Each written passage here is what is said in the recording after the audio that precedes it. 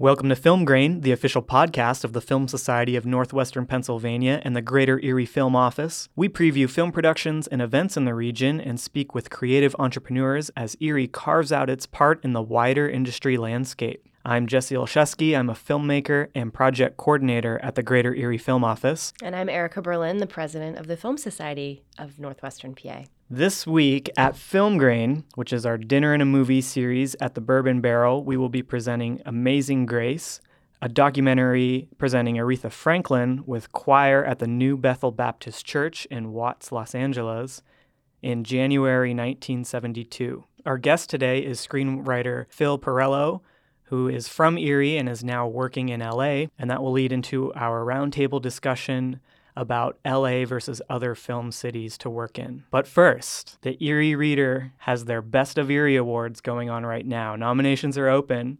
Feel free to stop in and vote for the Film Society of Northwestern Pennsylvania for Best Nonprofit, and our Film Grain Dinner and a Movie series for Best Art Event. Other important categories for film in our region are Best Filmmaker, Best Actor, and Best Actress. So Film Grain coming up, dinner and a movie on Wednesday nights. So we are at the Bourbon Barrel, 1213 State Street in downtown Erie. Great location, and we've got a big screen, couch, table seating options, and really great company. And as of this month, we have a really upgraded sound system. It's impressive. If you've been before and you had some issues with the audio, they are completely gone. We have a whole new sound engineer and a new mixer and speakers that are working great. So please come back if you were a little turned off by the sound before. So we also serve a buffet dinner, and that's included with your admission. And we have vegetarian options each week. You can request gluten-free if you need. And we do table service all night long. This Wednesday night, we are screening Amazing Grace, Aretha Franklin's recording of her gospel album. And it's a documentary that was originally supposed to be released in 1972, but due to difficulties syncing audio tracks with the visual print, it was relegated to a vault at Warner Brothers until 2007, when producer Alan Elliott purchased the raw footage and attempted to sync it. So then, with the pared down footage, 87 minutes long, it was planned for a 2011 release, but Aretha Franklin sued Elliott for appropriating her likeness without her permission, and the release date passed. And after Aretha's death in 2018, her family made an arrangement to release the film, which eventually premiered at the Doc NYC Festival in 2018 before being released worldwide on April 5th, 2019. So in the documentary, American singer-songwriter Aretha Franklin records her gospel album Amazing Grace live at the New Temple Missionary Baptist Church in Los Angeles. She's accompanied by the Southern California Community Choir, directed by Alexander Hamilton, not the Alexander Hamilton of... Oh, I was wondering. and seated behind her as she sings from the church's lectern to a mostly African-American audience. James Cleveland appears as a featured singer and piano accompaniment. Franklin is also accompanied by Bernard Purdie on drums and Chuck Rainey on bass guitar. And on the second night, Mick Jagger and Charlie Watts were in the audience. They were in LA finishing their album Exile on Main Street, and critic Jordan Hoffman believes the gospel inflections of songs such as Shine a Light and Let It Loose were inspired by the visit. So pre-sales are available through our website at filmsocietynwpa.org. And I will say, just recently, the Erie Philharmonic did an amazing tribute to Aretha. And if you went to that show, you were blown away by the vocal performances and how great the backing was with the full orchestra. So please come and check this out with Aretha. Obviously, she is the queen of soul. And watching the trailer for this documentary just blew me away. Of course, she starts with Amazing Grace, and the audience just goes crazy for her, and the choir stands up and behind her and sings along. You have to check it out. So we're going to put the link to the trailer in the episode notes, so please check it out. That's coming up this Wednesday at the Bourbon Barrel. $12 for a ticket, $15 for couch seating. That includes your food and your seat. So please join us. You know, if the trailer's giving you goosebumps, Absolutely. that the actual film will then the actual film will blow your socks off. Exactly.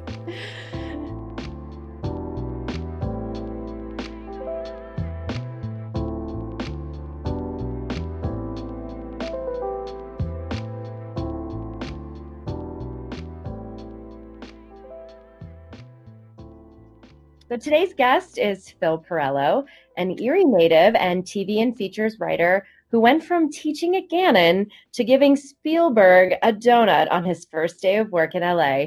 He'll be here to talk about the best tips and resources online for aspiring screenwriters and what not to do when and if you are planning the big move to Hollywood. And we're going to talk about LA in general and why it's great or not great for filmmaking. So, I went to high school with Phil. So I remember meeting Phil back when we started doing theater, right? Yeah, 9th grade. McMonologues. Yeah. You threw a book during your monologue, and I remember it being probably the best one in the show. I don't know if you remember, but in 10th grade, I did an X-Files episode that was like an adaptation of Oedipus Rex, as we were reading that in Ms. McCoy's class for English, and you starred in my video.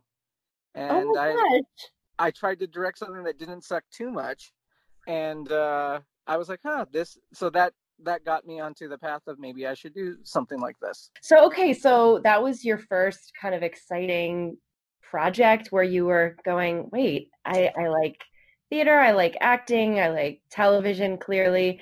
I think I'm going to write my own show. So where'd you go from there? So I went to Florida State for a year to study film. Then I moved back to Erie, finished school there, taught at Gannon. And when I was at Gannon, we had a class called Rhetoric. And I did one on James Bond. And someone said, if you don't want to do a paper, you can do a video. And I went, I'll do a video. So I made like a 10-minute video instead of doing the paper. The paper would have taken infinitely less time, but I was not thinking properly. So I did the video, and a teacher pulled me aside, and the girl I was dating at the time pulled me aside and said, everything you write is about movies or TV. You need to go out to LA. So that was around 2003, and I moved to Orange County to go to grad school for screenwriting at Orange County's Chapman University. I was one of the first students to get into their MFA screenwriting program there. So that was not the most fun experience because, we were the baby writers. We were the first people in. So the resources were limited. And so it was a struggle to figure out what to do in a field that I didn't know anything about doing.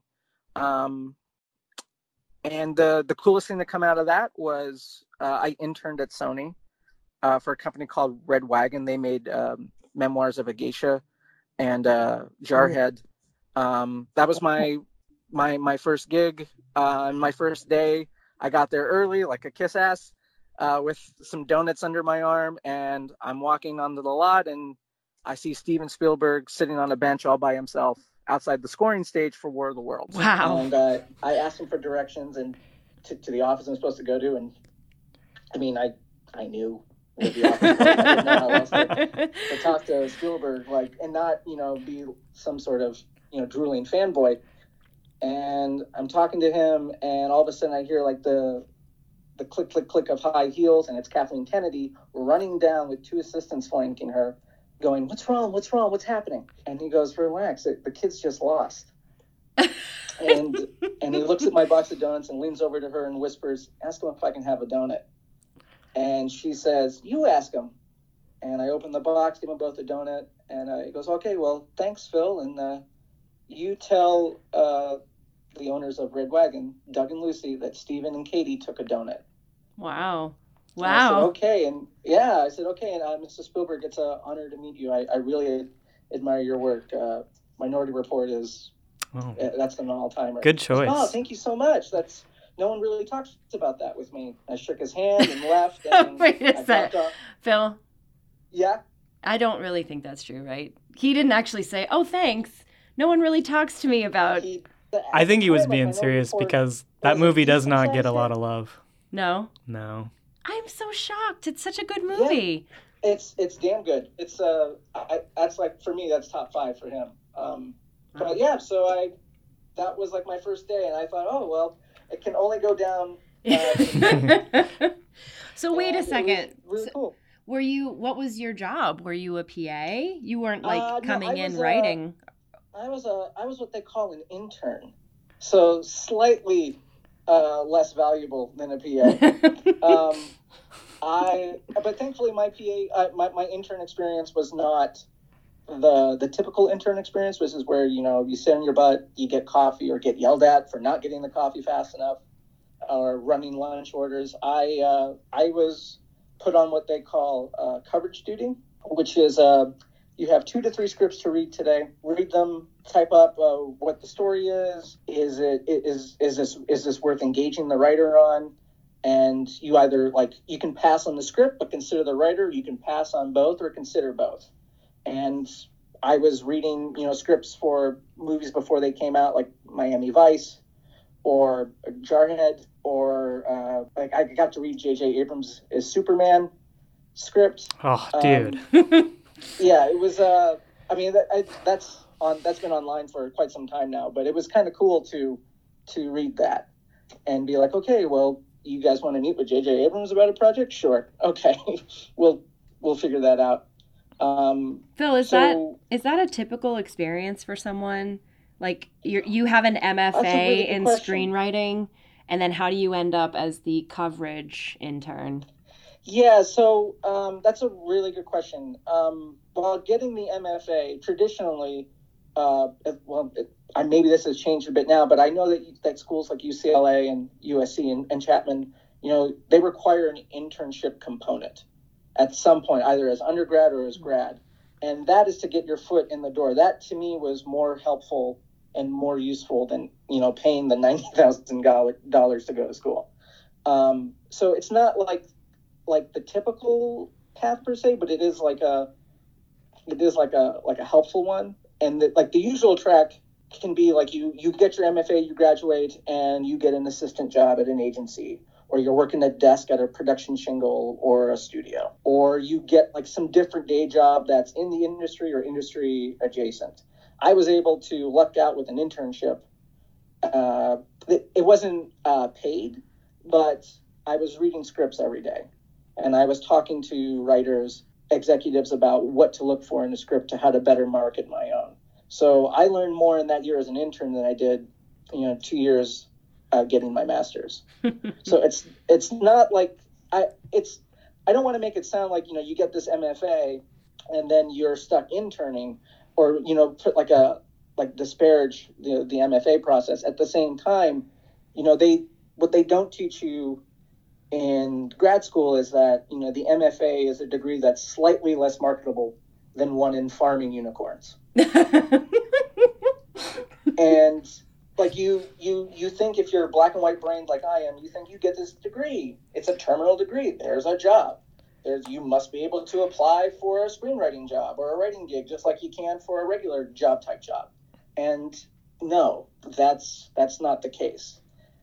And the application process is just putting in the time, meeting people, and trying to network as best you can, and having to work that day job, whatever it is, while you're trying to figure out what you want to do filmmaking-wise, whether it's writing or directing. And that's the one thing that I don't think they really educate or prepare you for in school, which is, tolerating that slow burn, that long game to get to where you want to be. Okay, so you've got your coverage gig, your internship. So what happens after that? After that, I day jobbed. I actually got a paid job interning at Paramount for the Star Trek website. I'm a huge Star Trek fan, so I was writing up write-ups and things there for episodes, taking stills of ships from episodes, character bios, and then they thought I was doing a pretty good job. And they promoted me to the marketing department, where I was working on Mission Impossible 3, the marketing for Mission Impossible 3, Crystal Skull, Indiana Jones, Transformers. So I got to work closely with J.J. Abrams and Orci and Kurtzman, the writers of MI3 and Transformers. And I got to work a little bit with Michael Bay's people, which is a podcast and a half all in itself. And, from there, I got a job writing for IGN, doing like listicles and feature articles for movies and TV. And that was around 2007 to 2011. I was at IGN, and around 2011, I was like, I'm kind of tired about writing about everyone else's movies and TVs. I want to really focus on my own. So it wasn't until about 2011 where I got into writing on my own full time, and I was just churning out features and TV, taking meetings.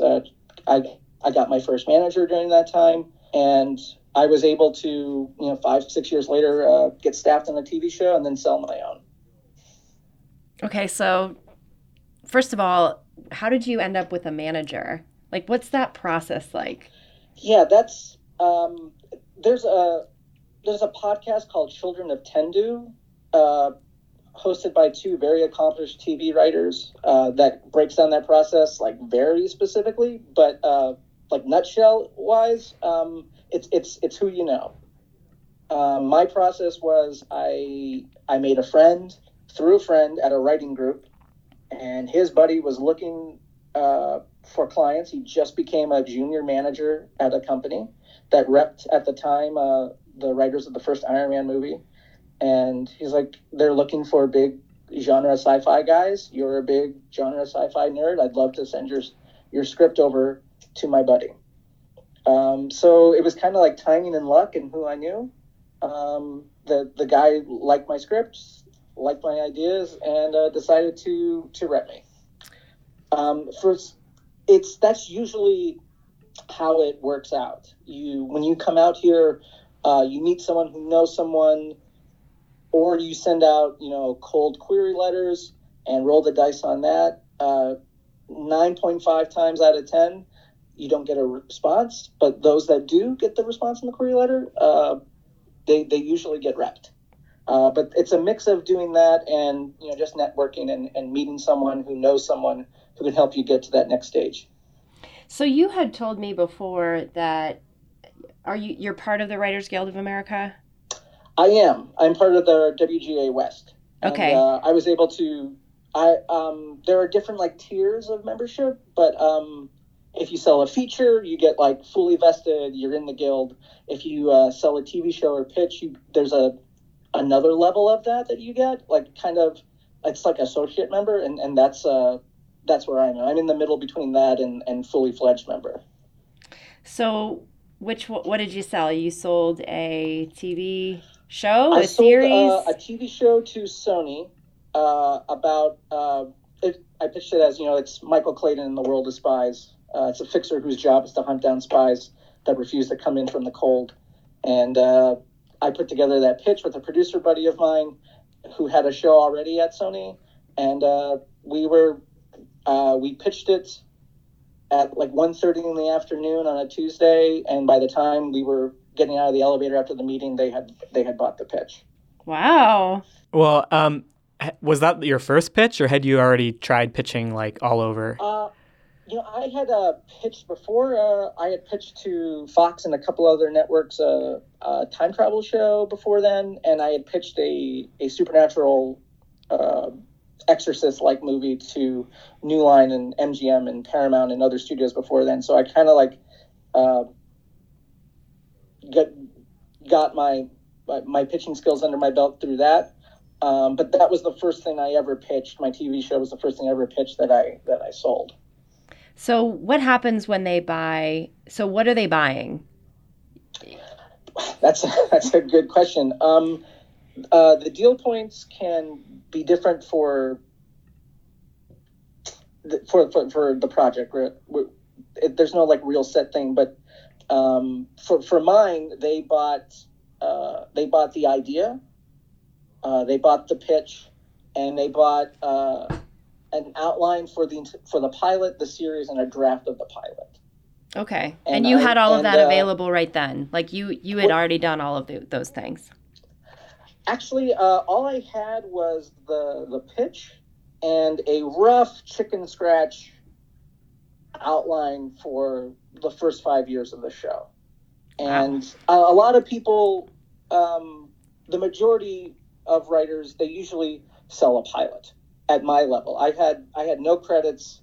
I was staffed on one TV show that never got to air.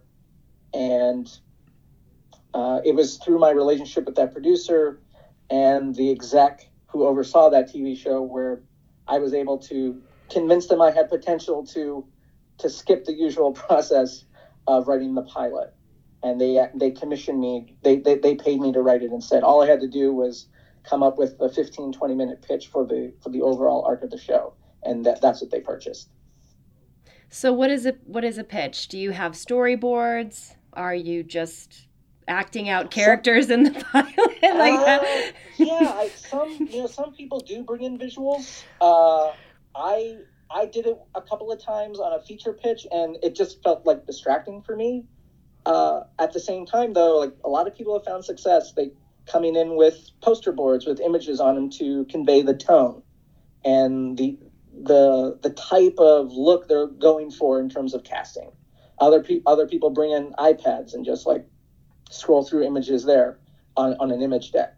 But for me, the pitch was, and this is another thing they don't really teach you in school. The pitch is basically like you kick off with the personal anecdote. Like, why is this story important to me? What is it about this story that I am the best person to tell it? And you try to make it somewhat relatable. Like for my time travel show, I kicked off with something like, what's that one mistake that keeps you up at night? That thing that you wish you could unhappen. What if you could? And that's something everyone can relate on, because there is that thing that, we think makes us who we are that we would like to change. And if you open it that way, and you can dovetail into what the show is about and how it speaks to that theme of second chances and wanting to fix mistakes. And there are some really good pitch templates that I could send over to you guys if you have the ability to post them. But they're around online. But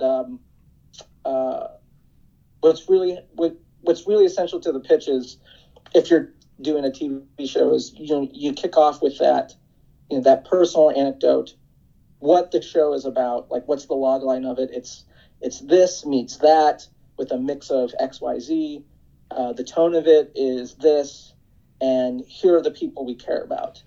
And then you break down who your main character is, what their arc's going to be, why they're important, why should we care about them.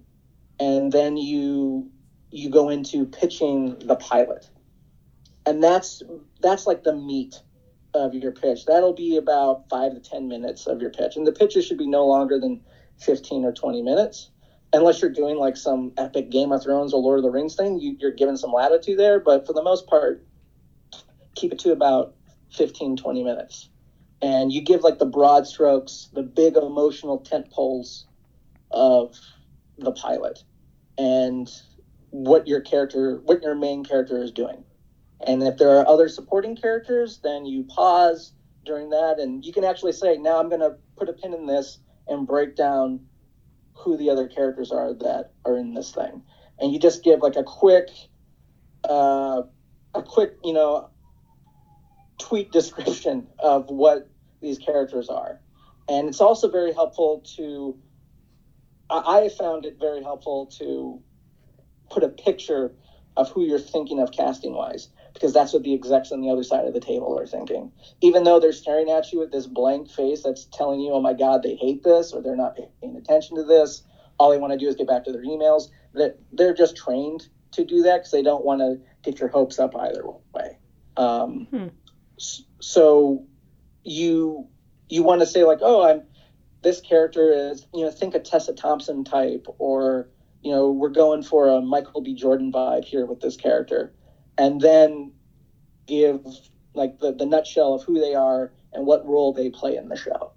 are they a hero? Are they a villain? Are they both? Are they a love interest? And then you try to weave that back into the main thrust of the pilot pitch. And then once you're done pitching the pilot, you give like a paragraph and a half about where the rest of the first season will go, and touch on some tent poles for like the next couple of years, because they want to see that this is a show. They want to see that this can go 5 years, because 5 years is the magic number for syndication. And even though we're in a streaming model now, and syndication is not really a thing, or not as big a thing as it was 10, 15 years ago, they still need to see that this thing can go the distance, that it can last for however long we need to make this a show. And you always want to end a pitch with a recap of the themes of the show, like what it's about, like why does this matter? Like, let's say if you're doing an action show, you take away all the set pieces, you take away all the kick punching, and what you're left with are these characters. You can't get this dynamic anywhere else on TV. And you just want to end it where you began it, which is on like an emotional note, like something that really speaks to what it is that makes this show something that we, the house could be burning down, but we're not leaving until that last credit rolls. So you mentioned something that I've always wondered about. You mentioned that you're thinking like tent poles for like 5 years, 5 seasons of a show. And I've always wondered, do writers respond to the reception of the show and what the audience thinks should happen? And do they get the tone of that and actually try to serve the audience? Does that ever happen when they might think, well, in my story, the characters do X, Y, and Z, but the audience is really looking for A, B, and C. So, you know what I'm saying? So, or like, I feel like that happened with Game of Thrones. I mean, you had such a strong, reaction to the final season because people were expecting something different. They're like, how could you not give the fans what they want? So how often do you think that happens? Has it ever happened to you? In my limited experience, we on the show I was staffed on, we did respond to some audience reactions to the previous season. Like, they wanted more action, and the network wanted more action but with more character. So we crafted our season with that in mind. I think it's because I don't have a whole ton of experience with production or on a level of like a Game of Thrones or a Lost, where the fan base is so strong that it's near impossible to escape what they wish the show was doing as opposed to what you are deciding to do with it. I've heard of some shows that have made adjustments and pivots to accommodate, viewer reactions. And at the same time, you learn kind of quickly, if you have a good support structure in place with your management team or your reps, you learn quickly that if you try to please everybody, you end up pleasing no one. So for me, I try to listen to what works or what someone might like, but ultimately I decide, what is it that I would want to watch? What is it that makes this worth my time? Because the viewer, whether it's a movie or TV, they're invested in it for however long they're binging it on the couch. But if it's a movie, that's at least 2 years of your life. Wow. And I want to avoid catering to what I think someone might like, as opposed to what I know I will love. And that'll get the best result out of me. And at the same time, you're going to find, if you're going down this road as a writer or a director, you're going to get those notes. You're going to get those people who you think are on your team, like your reps, for example, or the exec on the project. They're going to get those notes governed by the idea that I was just shooting down, which is, what will the audience like? They think that they know what someone is thinking. They think they know what will get the best response, and they're often inaccurate. They're often basing those decisions on fear, because what every exec wants is another year on the job. They don't want your project or projects to be the thing that torpedoes them and sends them looking for another gig. So they're thinking in their head what their bosses may like, based on what they think the audience wants. So I guess, like, long story, slightly less long. I don't do that. I know some shows, some movies have made that adjustment, but I just try to listen to, what is going to get the best result out of me. Because I'm the one sitting there at the keyboard or staring or wishing I was sitting at the keyboard when I'm supposed to be, trying to figure out stuff. So I go with what makes the most narrative sense for me. What's going to get the best story out of me. So what are you doing now? So that kind of got you through, what it's like to be a young screenwriter. But where do you go when you're after that? Like, so you wrote a series, you made a pitch, it was bought. What happened? What happened was Hollywood Business Affairs happened. Business Affairs is the department that's in charge of figuring out the deals and getting you paid for them. So it took me almost a year to get commenced to write my project, which means you reconvene with the exec on it, and the head of and his boss or her boss, the head of the department, the network. This is what you guys bought. Do you still want to do this? Is this still the direction you want to go in? If they have some tweaks or suggestions, they give it to you. But then you're officially given the thumbs up to go write the first step of your deal, whatever that is. And I recently just completed all my steps on my show, and we're hoping to find a new home for it on a streamer. So fingers crossed. And then after I sold the show, I got some meetings. I got a feature on what's called the hit list, which is a list of popular horror genre scripts, or like the best unproduced horror genre scripts. And that helped me get into some rooms I need to be in. And lately, given the recent action where Writers Guild had to let go of their agents as they're figuring out that situation, I've just been trying to figure that out and trying to get staffed on a show through some initiatives that the Writers Guild is doing, one of which is hashtag WGA Staffing Boost, which is upper level writers like the creator of Vampire Diaries or the two guys who ran that podcast I mentioned, that they offer to read people at my level scripts, give them recs, and hopefully that leads to meetings or jobs. So what have you learned over the past, almost 10 years, I guess? It's getting close to 10 years now.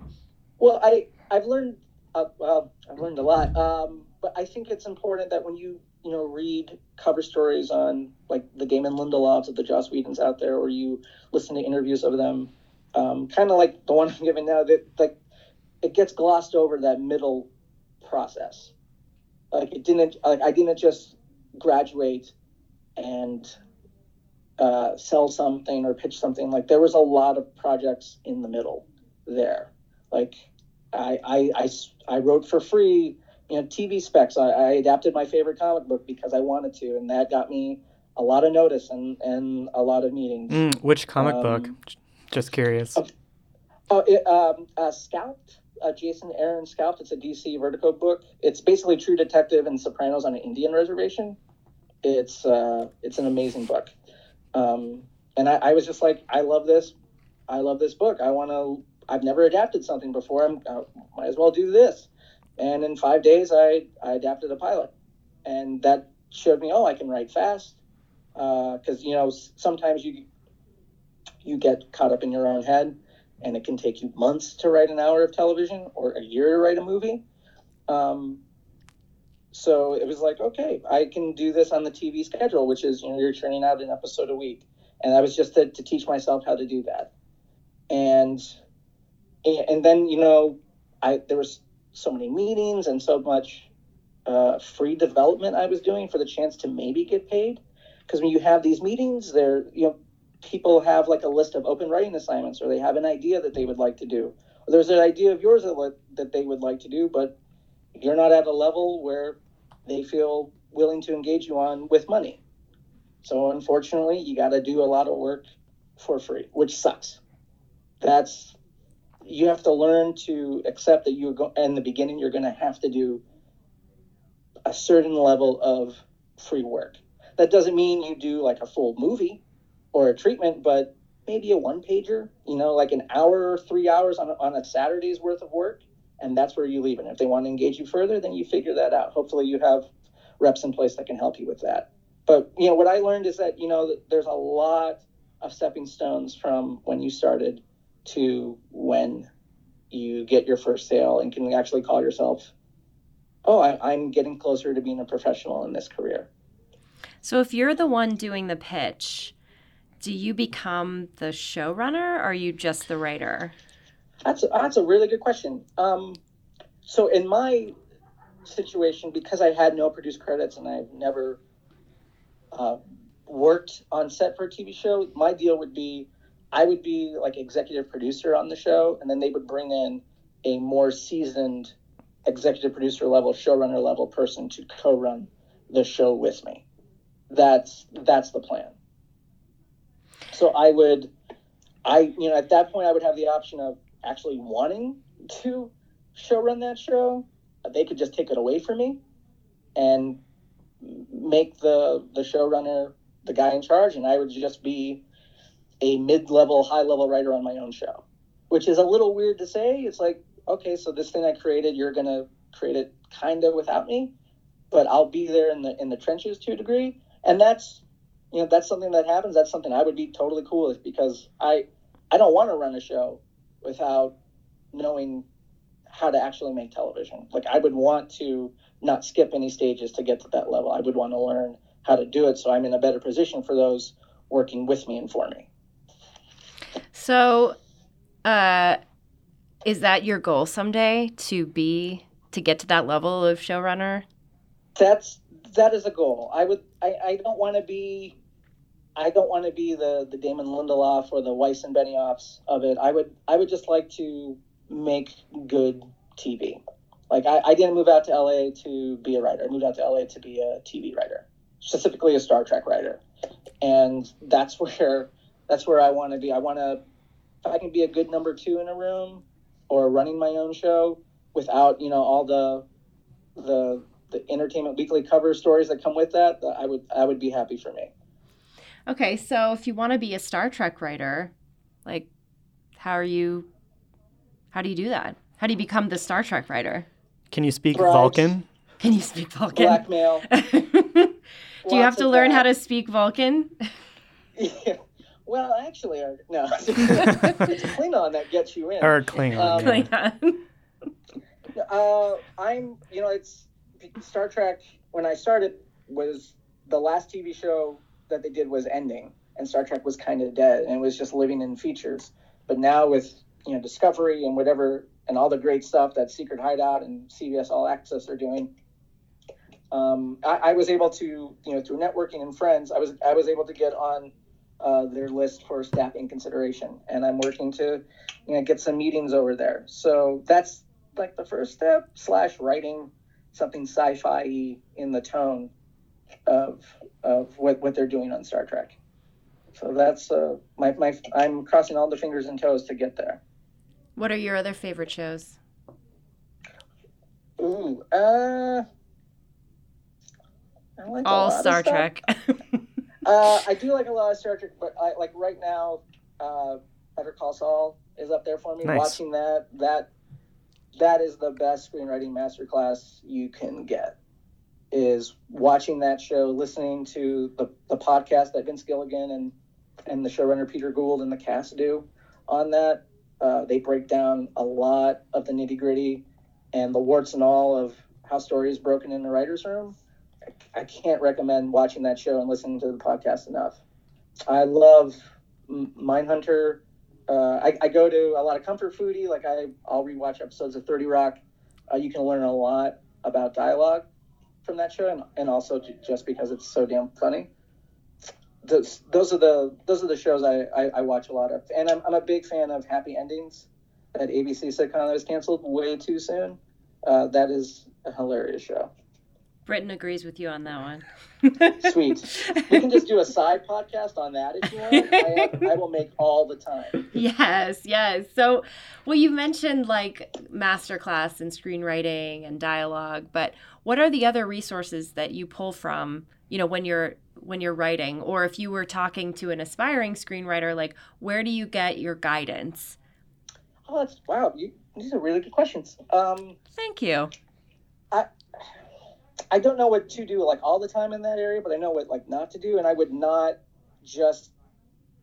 do like that McKee storybook, or I would not invest too much in getting like the Sid Field screenplay book. When I went to school, the resources were very limited. They were very library bound, classroom bound. And now, thanks to Twitter and the internet and writers like John August, like this stuff that was once, confined to what you thought would be education only, they're just out there via Google search. I would, in addition to that podcast, Children of Tendu, I would strongly invite people interested in being writers to check out johnaugust.com. On that site, he lists his trials and tribulations through a lot of development processes, and he also has links to his pitch docs, his treatments, and some of his scripts. And those are invaluable because pitch talks are not a thing that they give you in film school. The pitch talk we were taught how to write, I was embarrassed when I used that format in a meeting. I was told, you're very green, I get it, thank you for coming in, but this is not how it's done. You need to look at this. So I was taught the wrong way to do something that's an industry standard. And a site like John August has like the best examples for that. Great. And, thanks. Yeah, it's very essential. And the Children of Tendu podcast, they do a whole run on how to pitch and what happens when you sell the pitch. They get real granular with it. And then they also have like an entire run of episodes breaking down how to get staff, what to do when you are staffed, what not to do when you're staffed, and how to engage and behave in the room, depending on what level of writer, what title you have of writer in that room. And those are very important. For me, like I like I said, I have a very black and white brain. I would be a professional student if I could. I loved learning. I love the one-to-one response of being in the classroom. So listening to how others do it helps me do it myself. And I would encourage people to seek that out. And also, I think it's very helpful to go online to sites like scriptslug.com and download scripts, or go to IndieWire, and when they go on the Academy Awards time, they'll post links to potential Academy Award nominated scripts, and download all of those. Sometimes they even put up like a back catalog from the last few years. Download those and read what's not just getting made, but read what and how people are writing the stuff that gets made. And you can develop your own writing style that way by seeing how others are doing theirs. I think that the best education I had was reading specs and other scripts for formatting. And, I want to do a scene that intercuts across, two different spheres of action, and there's dual dialogue happening where people are talking over each other. How do I format that? Oh, well, the script for Star Trek 2009 has a really good example of that. Or Michael Mann has a really good example in his Miami Vice. And even though these are people that are marquee names whose movies you may own on your shelves, that doesn't mean you can't ape their style or borrow from them in helping make your own. So listening to that podcast, going to those sites, and getting your hands on as many scripts as possible, as many script PDFs as possible for both TV and movies, that I would say that will help you. That will help any aspiring screenwriter, get ready for, wanting to do it. That's great, Phil. I think we can probably list all of those resources in the episode notes as well, so people can. Yeah, if you need some links, I can send them over. Oh, sure, we'll take them. Thanks. No problem. So anyway, let's shift gears a little bit. because we wanted to talk in general about LA and what it means to be a writer or TV showrunner or filmmaker in LA versus working in other cities, having an industry develop in a very small city like Erie. And Jesse can speak a little bit more to that, but I'm curious about your thoughts on that. Is it possible to be successful in this industry without being in LA? Is there another path in filmmaking? And is there anywhere else in the country that you feel like is a hotspot? And then the last thing I'll ask is, would you ever come back to Erie? Oh, I'll answer the last part first. Yeah, of course, I would come back to that. That is a goal, is to get successful enough where I can afford to live by coastal and just come out to LA for meetings and such and just live on the East Coast. My fiance doesn't like the snow, so we're figuring that out. But hopefully I'm able to get it to a level of success where I can afford to be home for that. And as for, coming out to LA, since everything is done here, I mean, shows get produced in other countries like Canada, and New York is also a source for creatives. LA is where you have to be, I think, to give it a full shot. The reps are out here, your contacts are out here, the people you will call future colleagues and maybe employers are all based out here. So you want to come here. If you're a writer. If you want to be a writer or director, in my experience, you'll find more success getting at ground zero from where everything's happening. So what about... I never would have been able to give a donut to Spielberg if I was moving to New York, or I never would have met the people I met if I was anywhere else but LA. And I think, for those planning to make the move or thinking about it, like coping ahead for what that would entail to move to LA and all the possibilities you'll find there versus what you won't find in other places. I think that's key to deciding if this is where you want to be. Well, then that's a good question for Jesse. I mean, Jesse, why did you move to LA? What did you do while you were there? And why did you come? Why did you come back? I moved out to act, but kind of the same reason. Didn't know. I just said, Hollywood's where you have to go, so that's where I went. And I did come back for family and personal reasons, but then I fell in love with Erie when I came back, and I think I totally agree with you for the angle you've taken on your career to work your way up and transition out of writing for other people versus writing for yourself. You're right in the middle of all of it, and you have the most opportunity for those face-to-face meetings and make those personal connections that are so necessary. I think you can have other kinds of success in other cities.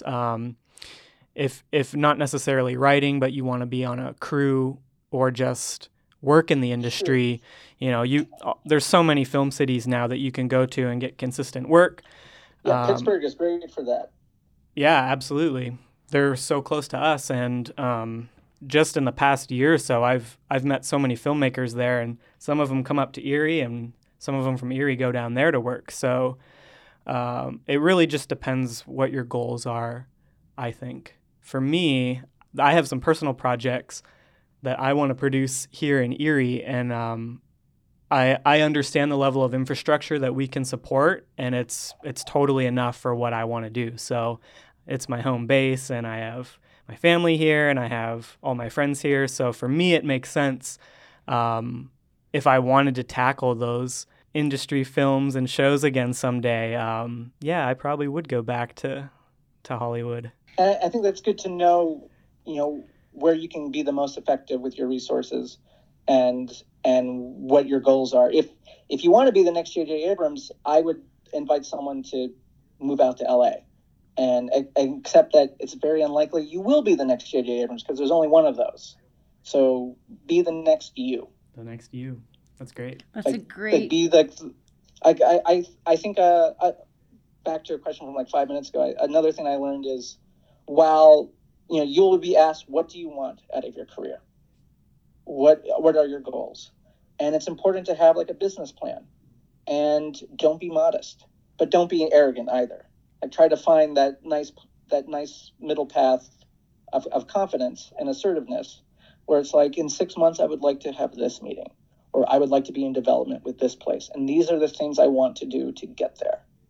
And you can say, ideally, I would like to be in the same cul-de-sac as JJ or Joss Whedon, or I want to be making these type of shows. Or give him a donut. Just handing him a donut is... Or just handing him a donut, yeah. I mean, that's key too. But I think, a screenwriter does this. There's a screenwriter called Dennis Palumbo.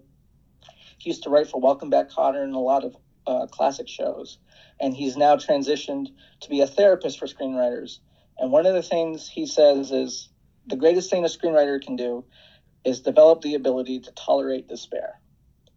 Because that's what a lot of the job is, because we put, rightly or wrongly, so much weight and import on 58 pages of a pilot or 110 of a script. And that is so much burden, so much weight for one project to have, because we put all our eggs in that basket. And when that doesn't work out, we're like, oh, are we a failure? Is this not meant to be? Are we not supposed to do this? And you're struggling with that as you're waiting for people to get back to you on stuff. Sometimes they don't even get back to you. And what the hell is that about? You're wondering when it's going to happen for you. You see your friends achieve a certain level of success, and you're like, I've been doing this longer, or they're older than me or younger than me. What the hell's going on? Like, why isn't this working? And all of that stuff is your jerk off brain trying to solve the problem of why it's not working for you, or if you're ever going to make this happen. And I've struggled with that. I struggle with that. And unfortunately, that struggle doesn't go away even at the J.J. Abrams level. It's just a different type of problem. You're all in the same boat, rowing it together. You just have better, different seats. And I think it's just very important to, yes, I would like to be the next J.J. Abrams in that I want to tell genre stories built on characters that you care so much about. I want to tell shows or movies that have this mystery box kind of plot, but they're built on the backs of people that you invest in for the long haul of 5 seasons or 3 movies, whatever it is. That's where I want to be. And hopefully you find people that want to invest in making you the next you. And then they can say, we found the next J.J. Abrams, or we found the next Joss Whedon or Damon Lindelof, because you write stories that only you know how to tell, just like they do. And I think that's an important distinction, because a lot of people coming out here thinking they're going to be on the track for JJ level success or someone of that, marquee value, you risk setting yourself up for a level of disappointment. And it's already hard enough out here between, the traffic and the cost of living and the ambiguity surrounding when is it going to happen to me. Don't try very hard not to put yourself in a position where it feels harder for you to succeed. Well, that's a great note to end on, Phil. And I know you have some support structure business to take care of. And I really thank you for being on the podcast with us. It does sound like... I thank you guys for having me. This has been so much fun. I love helping out, especially with the local folks. Yeah, and it sounds like we could probably have you back again for some other topics. I would be honored to do that if you guys have the time. I would love that. That's great. Well, Phil, it was great talking to you, and we'll catch up soon. I hope your fiancé is doing well and recovers. Me too. Thank you very much, guys. Thank you again for having me. All right, take care. Phil.